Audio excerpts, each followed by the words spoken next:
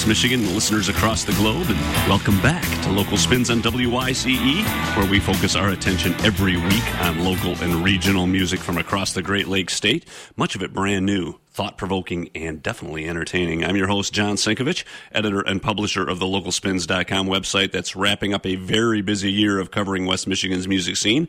And we're excited today to welcome into our studios an Americana band from the Detroit area, which has earned all sorts of kudos for its music. I'm talking about the group Escaping Pavement, which will be performing on the air for you later this hour. And then we'll chat also about their upcoming show at Seven Steps Up in Spring Lake. We've got plenty more on the docket this hour as well, starting with a thank you to Cedar Springs Brewing Company in downtown Cedar Springs. The brewery, which specializes in authentic Bavarian beer, also hosts local live music every week, with Pete Kehoe performing at noon Sunday, and Tony Halchek playing the brewery at 6 p.m. this Wednesday. Just before that, on Wednesday, in fact, St. Nicholas will be on hand for a free photo opportunity with children, with Halchek playing children's Christmas tunes at 6, followed by his regular Wednesday set at 7:30. You can get more details online at csbrew.com or on the Cedar Springs Brewing Facebook page.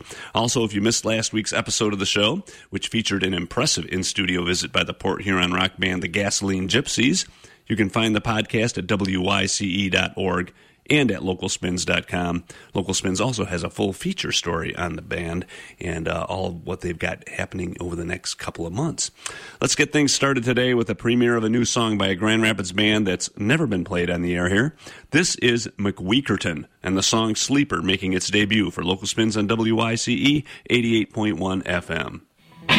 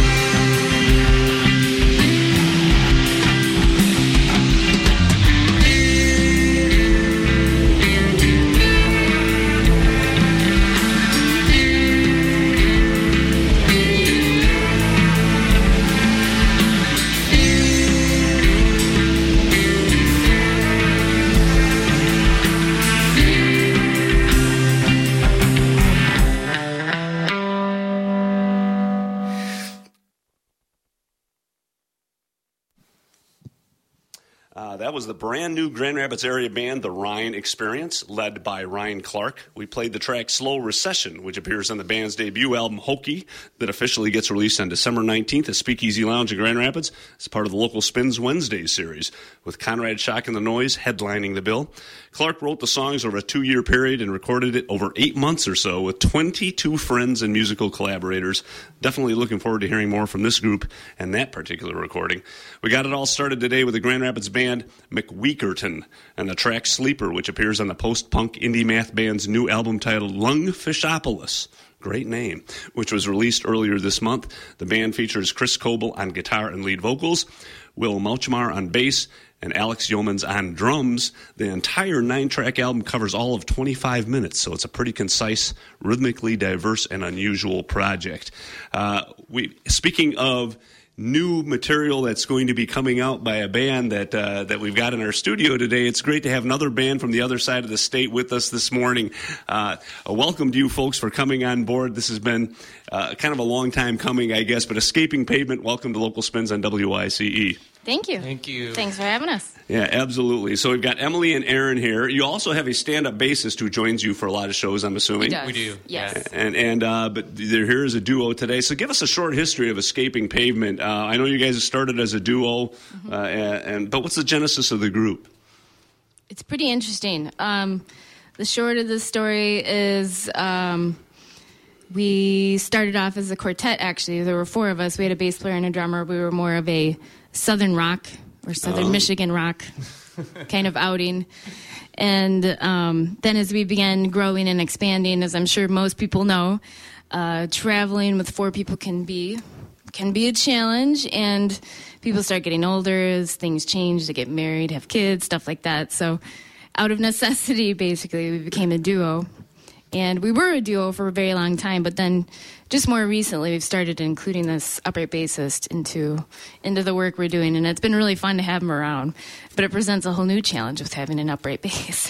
Oh, yeah, sure. Because of the size of the instrument and how much space it takes up in very small cars that we have. But you released your first recording in 2012, and you're really sort of focusing now these days on more of an Americana, maybe an indie folk sound. How would you describe sort of the direction of this particular project? Definitely more Americana, and even more so with our newest release that'll be coming out next year, driving even more so towards the bluegrass side of things. And once Aaron got a mandolin and started getting more and more into it, the bluegrass started coming out. There was one song on the first record, Uprooted, that we released in 2012 or 2013 that had a mandolin on it. And then after that, I think it was just mandolin from there on out. Guitar kind of became my second. Or uphill. Oh, yeah, I don't know. I guess it depends on how much you like the mandolin, if it was downhill or uphill. So you didn't play mandolin initially. You were playing guitar. No, I had always kind of thought about it and dabbled in it up until probably, maybe since like 2009 or so. I bought a mandolin, and it spent a lot of time in the closet or under the bed. I'd pull it out once in a while and was never really super inspired or didn't really know what to do with it, I